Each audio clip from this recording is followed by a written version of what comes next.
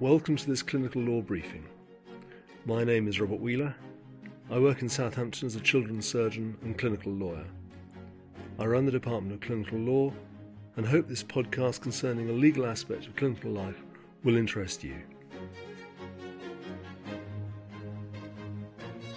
This briefing relates to experimental treatments. There was this man called Dee, and he was 22 years old. He was a Lance Corporal in the British Army, and he had served 3 tours in Afghanistan before he was assaulted by a member of his own regiment in a bar. He suffered a diffuse axonal injury to his brain, with hematomas surrounding and between and inside the cerebral lobes. During the next year, he was intubated, ventilated, had a tracheostomy, and fed via a nasogastric tube. Slowly, these supportive measures became unnecessary, and he moved to military rehabilitation. In the following 3 years, his extensive therapies for physical mobility, cognitive, neurophysiological input, and speech and language rehab resulted in substantial improvement. But he continued at the time of the case to have very significant disabilities and global cognitive impairment. Because of all that, he's got reduced attention and concentration, he's got reduced information processing and memory and executive function, and he has poor receptive and expressive language. His mother had identified stem cell therapy as a possible option for treatment of his brain injury. Dee, having been told of that, had expressed a strong desire to receive it, but he lacked the capacity to pursue it on his own. He had already received financial compensation for his injury, but both the Ministry of Defence and the official solicitor, who by the way acts on his behalf as an incapacitated adult, they both opposed allowing his funds to be used in this way. These two authorities presented the proposed stem cell treatment in Belgrade as unproven and risky.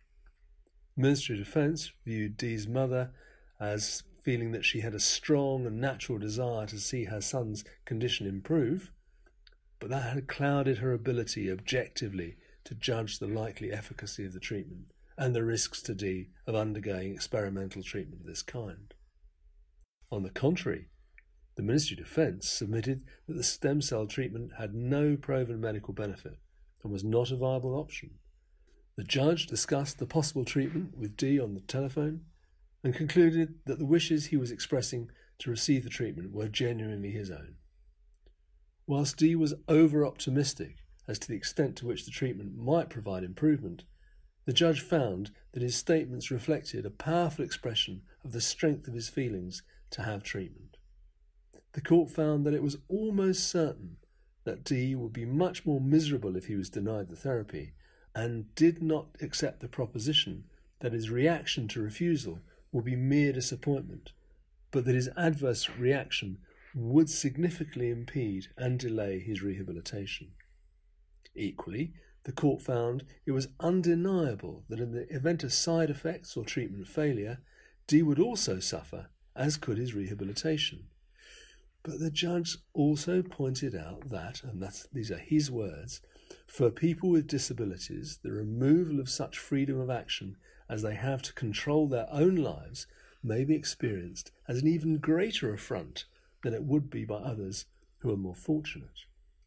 So, having balanced the risks and disadvantages of Dee's options, the court reached a clear conclusion that the provisional consent should be given to Dee to travel to Belgrade for stem cell treatment, but not before stringent conditions were in place to ensure that the clinic fully considered Dee's details, providing a formal undertaking he was suitable for stem cell therapy, and would provide detailed plans of both travel and treatment and follow-up arrangements. And finally, the official solicitor was authorised to maintain a degree of control over these arrangements. After all, Dee's pot of money given to him as a result of his injury was his only and precious resource. Underlying this decision were words from an American court a century ago, and those words were, "All life is an experiment." This portends a more modern decision by a senior English judge who said, and this is his words, "Physical health and safety can sometimes be bought at too high a price in happiness and emotional welfare. The emphasis must be on sensible risk appraisal, not striving to avoid all risk, whatever the price, but instead seeking a proper balance and being willing to tolerate manageable or acceptable risks as the price appropriately to be paid in order to achieve some other good, in particular to achieve the vital good of the elderly or vulnerable person's happiness. What good is it making someone safer if it merely makes them miserable? A good principle on which to base clinical decisions. I hope this was useful, but if you would prefer to read rather than to listen to me, by all means look at the Clinical Law website on the UHS webpage, or type Clinical Law into a search engine.